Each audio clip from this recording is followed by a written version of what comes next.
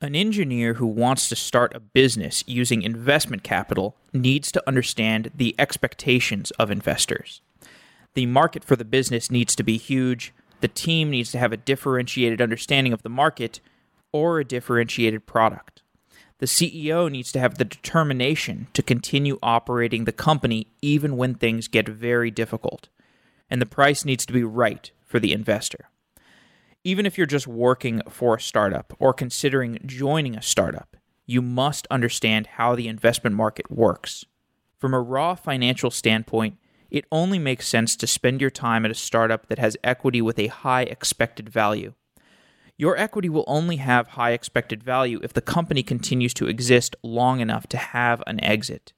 The company must either go public or get acquired.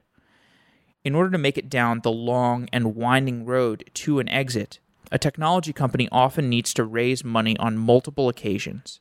That money is used to pay employees like you. If the company can't earn enough revenues or raise money, you're going to get fired, and then you may not have the spare cash to execute your stock options. You might lose the rights to the equity that you worked so hard for. The best way to avoid this is to learn to think like an investor. Because as an engineer working for equity, you might as well be an investor. Zamil Shah is an early-stage seed investor with Haystack, a fund that he created. He also works with GGV Capital, a venture firm investing out of the United States and China. Zamil has been blogging about technology for many years, and eventually he evolved from being just a commentator to an investor himself. In this episode, we explore the dynamics between investors and founders of early-stage technology companies. We also explore the strange market of podcasting. Zamil worked at a company called Concept.io that built a podcasting app called Swell, and Concept was acquired by Apple for $30 million. We've done other great shows with engineering investors like Chris Dixon and Adrian Collier, and you can find these episodes by downloading the free Software Engineering Daily app for iOS or for Android. In the other podcast players, you can only access the most recent 100 episodes of Software Engineering Daily. With these apps, we are building a new way to consume content about software engineering. These apps are open sourced at github.com/softwareengineeringdaily. If you're looking for an open source project to get involved with, we would love to get your help and bring you into the community. With that, I hope you enjoy this episode.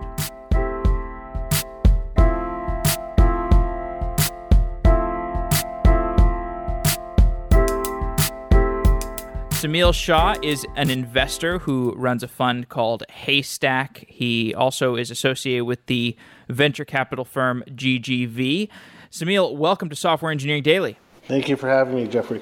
The reason I wanted to have you on the show is because you write a lot about the intersection of software companies and investing, and I think you have a lot of advice that's useful for anybody who is in the ecosystem. And most of the people who are listening to the show are software engineers, but there are people in other categories.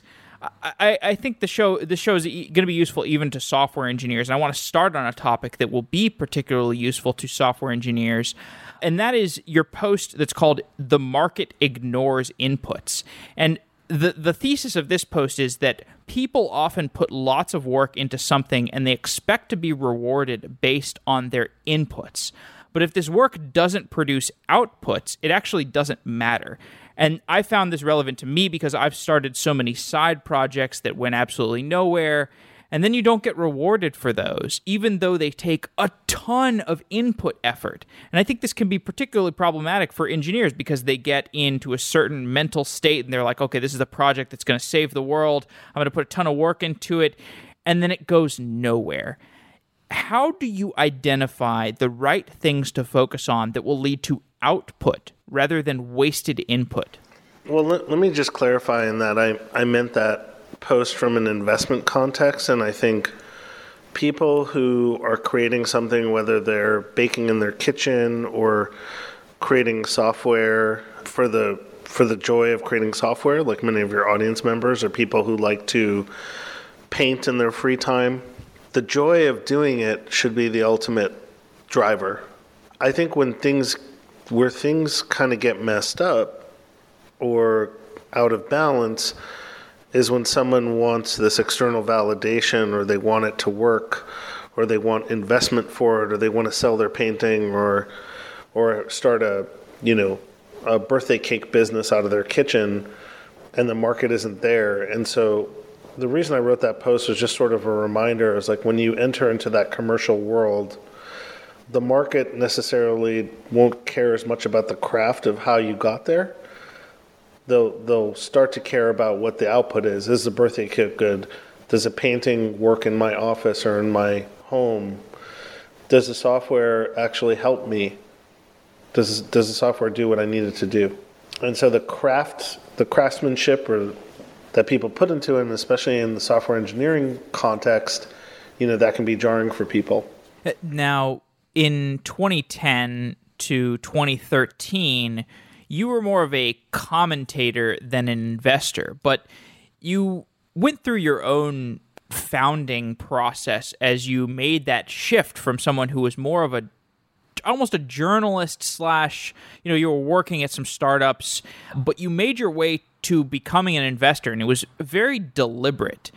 How did your writing change as you went from a mere commentator to an investor? Because throughout this whole process, you were an eloquent writer, and I think that was part of why you became a successful investor, was because you were able to communicate your ideas clearly. But how did the creative process change as your external life changed? There were maybe 2 or 3 things that changed. So one is just the writing is sort of this reflection of what you experience in your environment on a day-to-day basis. So maybe when I was working at startups and, working on mobile app creation, mobile distribution, mobile marketing, that's what I'd be writing about. How do you take what's coming out of the new iOS update and use it to your advantage? How can you use Bluetooth Low Energy to your advantage? And then as I started to work on professionalizing my investment activity, I spend more time with LPs learning their business model. I started to learn more about fund management. I started to learn about how larger funds manage their funds, and so that would be reflected in the writing. So I would say that's kind of a gradual shift of kind of this quote, we covet what we see on a daily basis, right? We're sort of creatures of proximity. So that's more of a general comment. I would say a specific comment of something that changed was that I noticed in 2015 or so, I'm very fortunate that a lot of people in the ecosystem read and share what I write. And I think I write in a way that I would be speaking to you now, hopefully, which is accessible and sort of to the point. I started to notice that some people, or quite a few people in the ecosystem, would ascribe even more weight to the words I was writing than I had thought of. And that when you do pair the power of the written word and the tone with money and influence, I have to be a little more careful in what I say. Partially because it is a very privileged role to be in, that you're an allocator of capital and people are entrusting you to allocate it. But also because people may take what you're saying and 100x the weight to it, and you can't control that. And so if you think about some of the investors who are the most experienced, most successful in the world in venture, they either don't speak often, or when they do, they're pretty careful about what they say, because I think they know intuitively that people are going to hang on their words. Yeah, especially in today's environment where it seems like everybody has a heightened sense of awareness, and some people are just waiting to take things out of context and blow it out of proportion. But at the same time, there's value in taking some risks in what you say and being willing to say things that other people might not be able to say. I'm pretty lucky there because I'm, have one person employed in my fund full time, and that's me. I think a lot of other people at funds, depending on the fund, they may or may not want to say certain things because it then reflects on their partners, and so they have to take that into consideration. Now, last year you wrote that you were going to need to learn some harsh lessons as an investor before you felt more seasoned. So since last year, have you learned any of those harsh lessons? Yeah, I think there's the harsh lessons around raising a fund, a professional fund, and the aggregating of capital from institutional sources, it's a really hard thing to do. And then I think the harsher lessons around like what the outputs are, again, like no one at the end of the day is going to care about, why did you do this deal, or how did you help out this company, or, they want you to be helpful, they want you to be thoughtful in investing, but really the outcomes are so random and so hard to control that the results in that investment context are going to be harsh, right? You're going to go through some harsh times because you don't have control over the outcome. You have any examples of harsh lessons? On the fundraising side, sure. I mean, I thought I would raise an institutional fund for my third fund, and only got to my fourth fund when I had to learn all the lessons from raising fund 3 that I applied to fund 4. I would say in investment context, I haven't really had the harsh lesson yet, although I'm sure I will. I think it'll relate to ownership and multiple of when you're early in a great company, but you don't have enough capital or awareness to keep investing or maintain a position, you can get really diluted. And so you may think the initial money you put in is worth this, but when you start doing the math and the waterfall, it can decompress pretty quickly. Well, this is something that I've heard you talk about in some of your interviews, where one of the really important things to understand in the investing environment is that investors, they don't want to just put in money in one round, because you hear about these different rounds. There's the angel round, and then or the friends and family round before that, and then the seed round after the angel round, and then the Series A round after that, then the Series B round. And the earlier investors want to be able to follow on their investments with further capital. So from the early investor's point of view, in order to follow on with additional capital, they actually have to hold some capital in reserves. So it kind of becomes a bankroll management problem for somebody who's managing a fund. If you're looking at all of these interesting deals that are coming in at the seed stage, you constantly have to be thinking, okay, I could do this deal, but then am I going to be able to make my follow-on bet in HashiCorp or whatever when they're raising their Series A? Am I describing things accurately?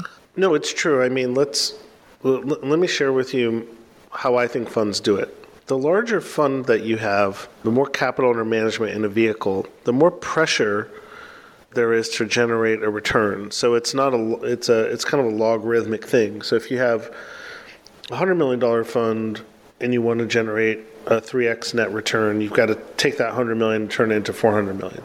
If it's $200 million, you've got to do that.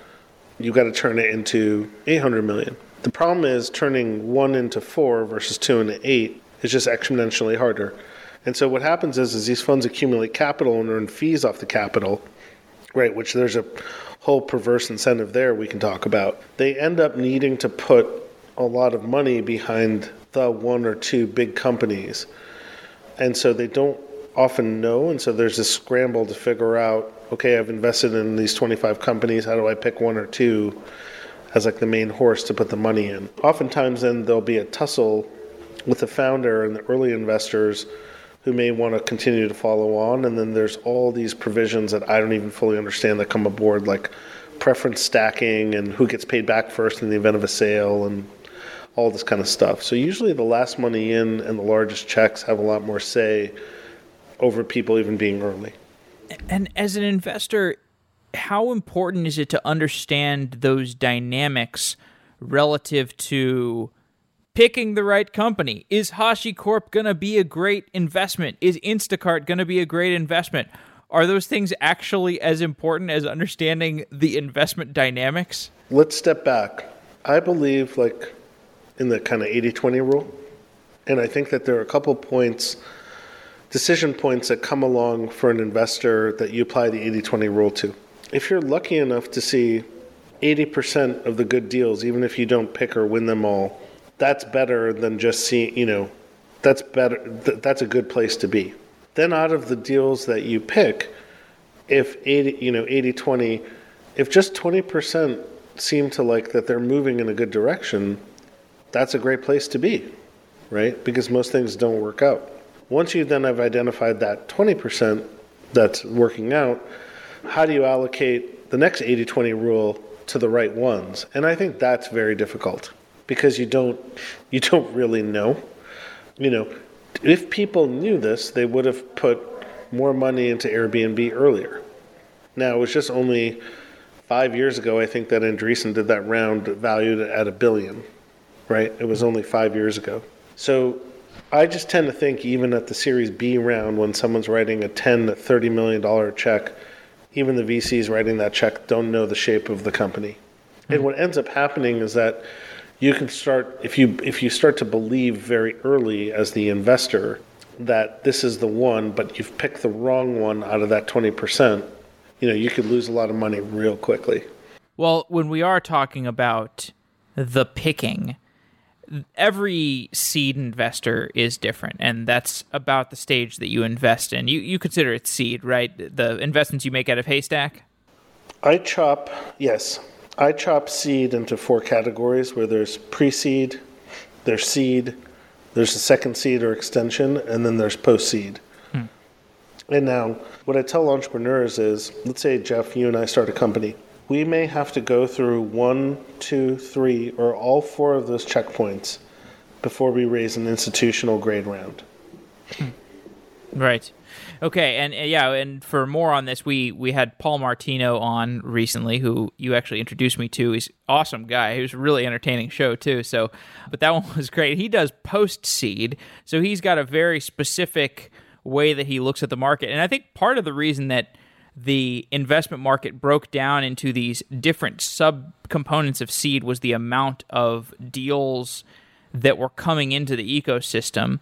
But when we're talking about picking, wherever you put yourself in the investment landscape, you could be an angel investor, you could be a seed investor. If you've got a ton of money, you could be a Series A or a Series B or a Series C type of investor, growth stage. You've got different parameters, and you've got different ideas for how you see the world. And a big component, whatever the deal is going to be the founder, and looking at the founder and talking to the founder and examining whether you believe the founder and the founder's business is important. We had a show with Leo Polovets recently, who you also are acquainted with.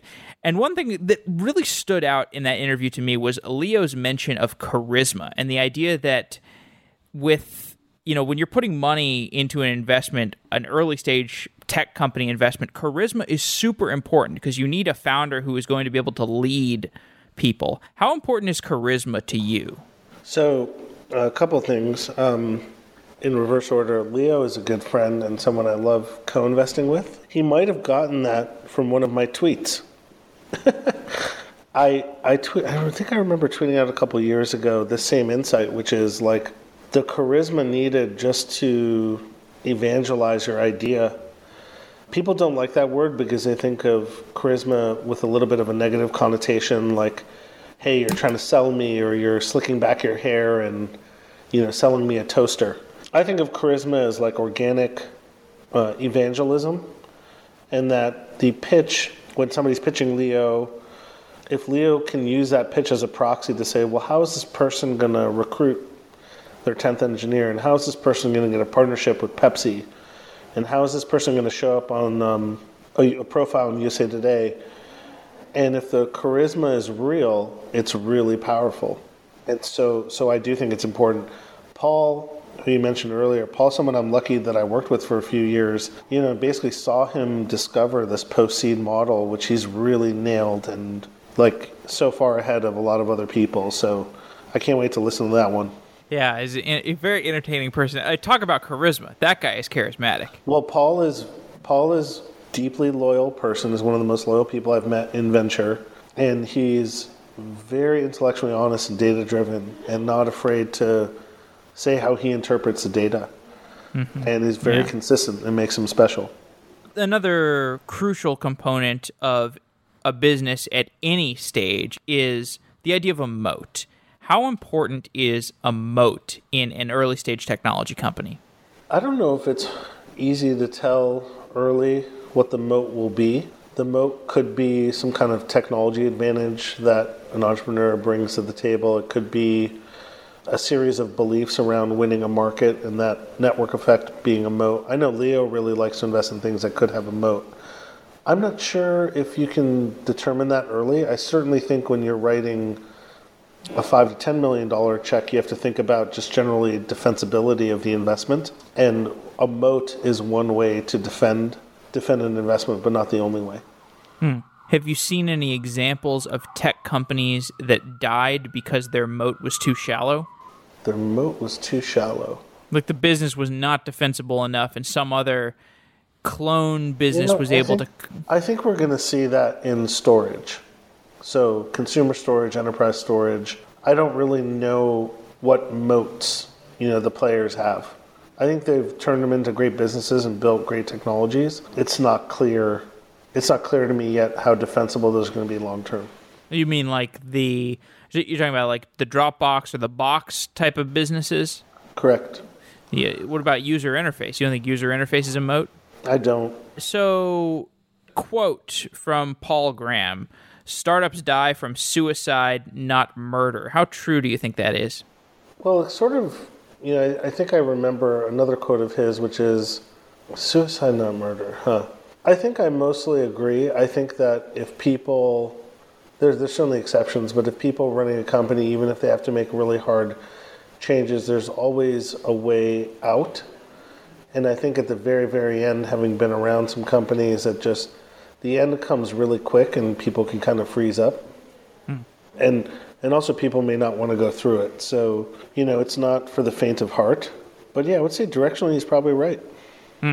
Yeah, I guess I should have given more context around why I mentioned that quote is because, I think the idea that your company may not have a moat, well, if you let's say you build a consumer storage company, like you build a Dropbox, you get a bunch of users, they're using your product, you've already got a cash cow, you've got a strong team in place.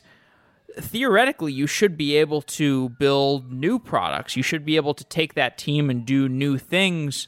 And, if you're not able to, maybe you could classify that as suicide rather than a murder, because you're not dying due to competitors. You're dying because you can't figure out a new product to build.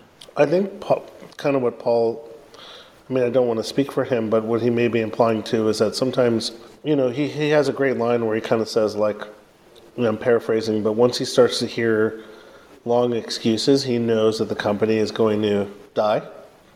It's this kind of ownership over the agency of the enterprise, which is, it can kind of be in our own personas and our own behavior to kind of ascribe blame to outside sources. Hey, we couldn't make it there because this company just got funded with $50 million, and hey, we couldn't get there because we couldn't just hire in this environment. And, hey, the company didn't work because, the sales cycles were too long. And that is an externalization, assigning blame externally. And I think what's healthy is to recognize those external things, but also think about internally, okay, what could I have done?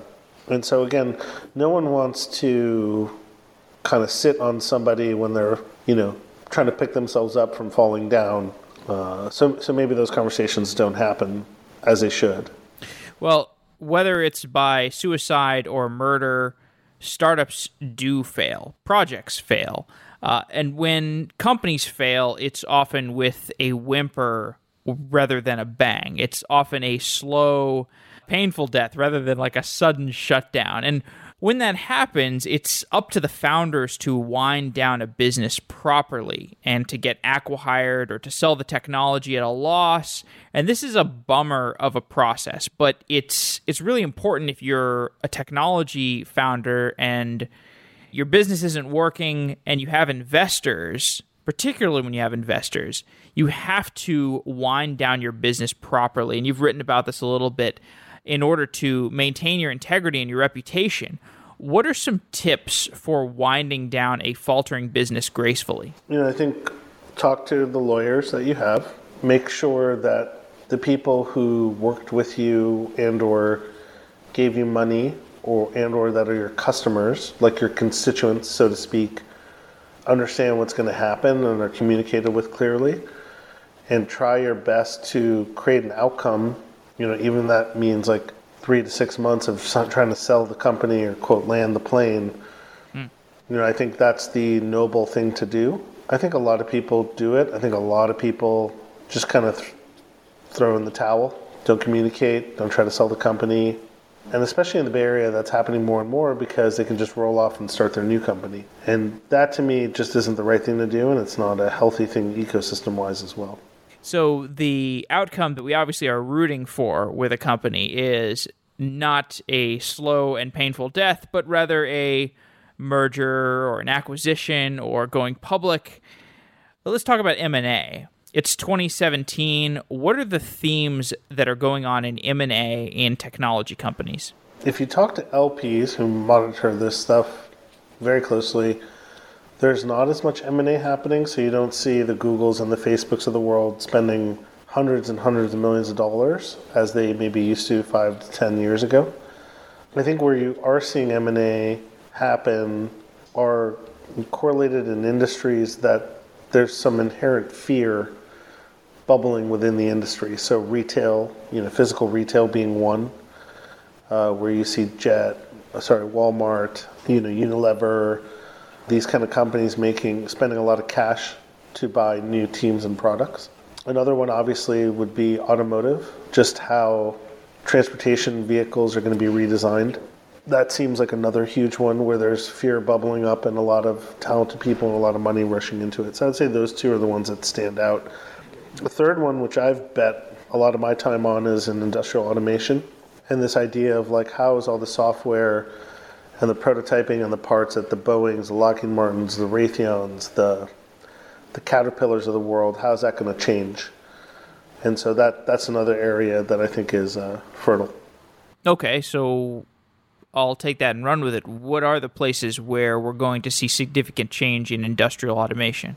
The way I would simplify it is think of Boeing, and they're in the big piece of their business is aviation, and think of them building an engine for a new airliner. Now, how did they do that 30 years ago in terms of the software to design it, the way to prototype it, and the actual materials to use to build it? If you fast forward to today, I would argue all the software, all the way down to the actual material science of how those things are being built, prototyped, assembled, mass-produced is going to change and is changing. And so can you invest in the entrepreneurs and the creators who are accelerating that change? Are there tech companies that are started, in 2017 when you're looking out at the landscape that seem like they're started just to get acquired, where they don't have a plan other than an acquisition? It's not often discussed, but a lot of them are. I mean, you could argue a lot of the technology startups being sort of spawned in the autonomous vehicle space, they're not going to go public. They're not going to have a SaaS business model. So they're being built to be acquired. I think the entrepreneurs and the investors in those cases are implicitly saying, we suspect that the industry will consolidate talent and technology so rapidly, like actually just today, Delphi bought Nutonomy out of Boston for $400 million. Yep. So they're betting on that. It's just not something that people like to talk about because it's a different kind of bet that sort of runs counter to this idea of company building and sort of maintaining independence. And so, it's just kind of one of those things that people may be thinking but aren't verbalizing. And do you pass judgment on that, or do you see that as subjectively negative yourself? Because when I look at that, I'm like, okay, well, if I wanted to go into, there are plenty of people who want to go into self-driving, right? They want to prevent people from dying. This is like the first place where robotics are really going to hit the consumer, arguably. And if you wanted to enter this market and you wanted to play around in it as an engineer, well, arguably the most monetarily successful way to do that is to start a company that will get acquired today. Is there anything wrong with that? I don't think so. I mean, I don't have religion around it. I think again, if we go back to is the intent pure around what the person is creating? Are they technically capable of pulling it off? And will other people support that organic vision? I mean, I think you saw that in Cruise, right? I think when Nabil made the Series A bet in Cruise, he probably wasn't sitting there thinking, well, how is this going to make money? think he's just like had a lot of faith in the team that they were going to create something that other people will want. And, everyone was rewarded for that decision. But I don't think a lot of investors would have made that decision. So they should get extra credit for doing so. When that sizable M&A event takes place, when there's an acquisition, what is the role of the investors in that transaction? Are the investors helping to negotiate for the most profitable acquisition? I haven't been around too many of them. I think it really depends. I would say if it's good investors and a good, set of potential bidders, yes, I think they're helping the founders, negotiate, because on the margin, some of these outcomes could change quite materially. So you were part of a company called Concept.io that built a podcasting product. I've got to ask you a little bit about this. Explain what you were building at Concept.io. Yeah, so I wrote a post on this sort of on TechCrunch, which is a weekend post called Threading the Needle on Mobile. And essentially, the founder who had this insight was kind of thinking, how can I build a background service that isn't going to take attention away from Facebook, Twitter, Instagram, that with Bluetooth now taking off, you can start using it in the car and make it feel more like radio, so you can listen to Pandora as a lean-back experience and you don't have to interact with it too much. How can we do that for audio? And so I just love the idea, help them start the company, and then I joined like maybe 6 months later, maybe a year later, I can't remember. I used a product like 20 to 30 hours a week, so when it was eventually acquired and then sunset, it was a big hit. But yeah, it was just a really fun experience. I mean, just the people there was just fun. Really enjoyed the people. There was a lot of simplicity in the design. What I loved about it is I love to watch Meet the Press or listen to Meet the Press every week. And I knew every Sunday night or Monday when I would hit Swell, I would get my regular update and then maybe like a 8-minute update, and then boom, it would go right into Meet the Press. And so it learned very quickly my preferences. Yeah, and so that was kind of the idea. Is if you're in Pandora and you want to switch over to AM radio, what would that experience be like? Right. So the company was called Concept.io. It built this product called Swell, and Swell was sort of a recommendation system for podcasts. Now, if you think about that experience relative to the podcast world today, it almost sounds like we've taken a step back from the Swell world, because today it's still very much subscribe individually to the same podcast. Like, podcasting is like the same as it was 10 years ago. Why is that? What are the problems with the podcast market that keep it so stagnant? There are two main things. I'm glad you asked this question today, because I just had this conversation a week ago and was able to crystallize an answer. And they're unrelated. One is that the technology that underpins the creation and distribution of podcasts as RSS feed is not sufficient enough anymore. And so somebody needs to create the next one. Now, people are trying to do that by having original content built through the iPhone and record through the iPhone. But there's just a fundamental problem of using RSS. I think the second one is a market problem where, I always give this trick question to people, which is, what's the most influential podcast company in the world? And it's Apple. And Apple, and I don't blame them for it, probably aren't super interested in the $5 to $10 billion audio market. And so they haven't put a lot of resources into the podcast player. I mean, it's only been in the last couple of years where they've added it to your phone as part of a preload versus having to go download it. So when you enter into this world where the underlying technology and distribution of it isn't optimal, plus you have a 8,000-pound gorilla in the room that doesn't view it as a priority, you end up in this world of like iTunes when everyone else is in Spotify, SoundCloud, and YouTube. I think that's where podcasts are. I would say the final thing is like audio, and what we're doing in this video, like this interview, even though it's a great interview, audio just isn't viral. And so, there's an inherent limitation to the virality and the ability to share the medium. That's just different than video. It's different than written content. Indeed. Now, the company that acquired Concept.io was Apple. Why did they acquire it if they had this level of disinterest? Well, I don't want to say their disinterest is long-term. I think that they were very interested in the design team that Concept.io had built and the collaborative filtering algorithms and the classifier system that they built, and also streaming from server to different devices. So that's a technology they'll want to use in Apple Music as well. Some people believe that the podcasting market is so interesting and exciting because it is broken. To what degree do you think that's true? I normally would agree that that's true, except for the three reasons I mentioned. I think it's not true. I think it's not exciting from an entrepreneurial point of view or an investment point of view because of that. I think it's exciting in a creation point of view because now you can open up Anchor or Breaker and record a podcast and then distribute it. How can it be that we have this entertainment medium that people spend 2 to 4 hours a day consuming, and yet there does not seem to be an opportunity for a profitable business? Well, I think Marco's app is profitable. Right. So Marco should get a lot of credit. Overcast. Yeah, I mean, he's a great product designer, engineer, thinker.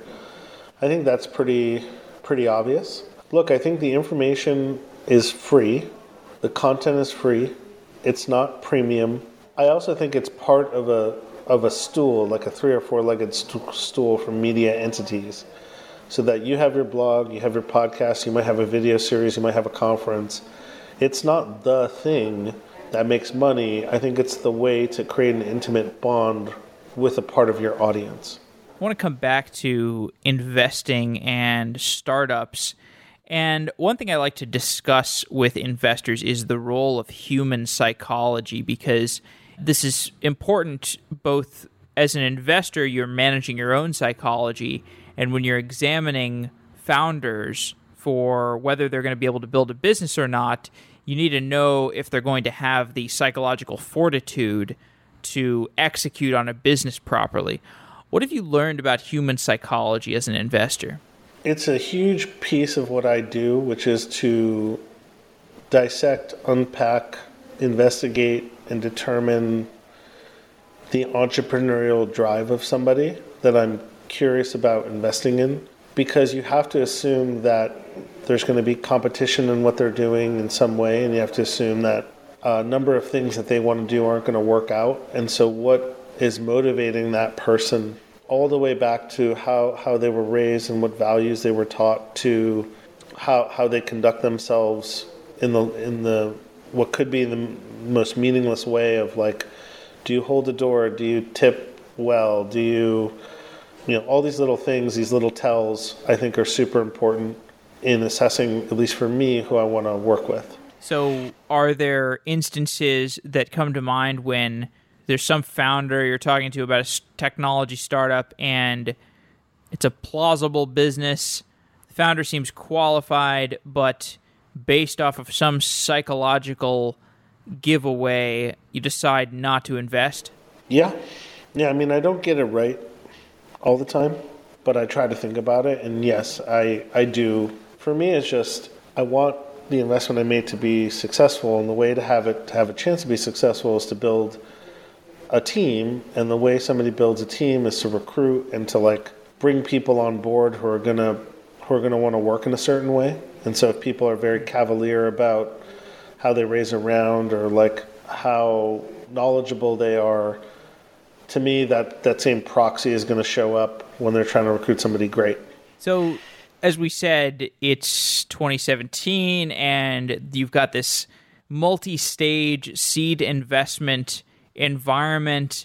It's kind of complicated for some founders to understand. How have the expectations of seed investors changed in the last year and last few years? And how does that stand today? What are seed investors looking for in a startup?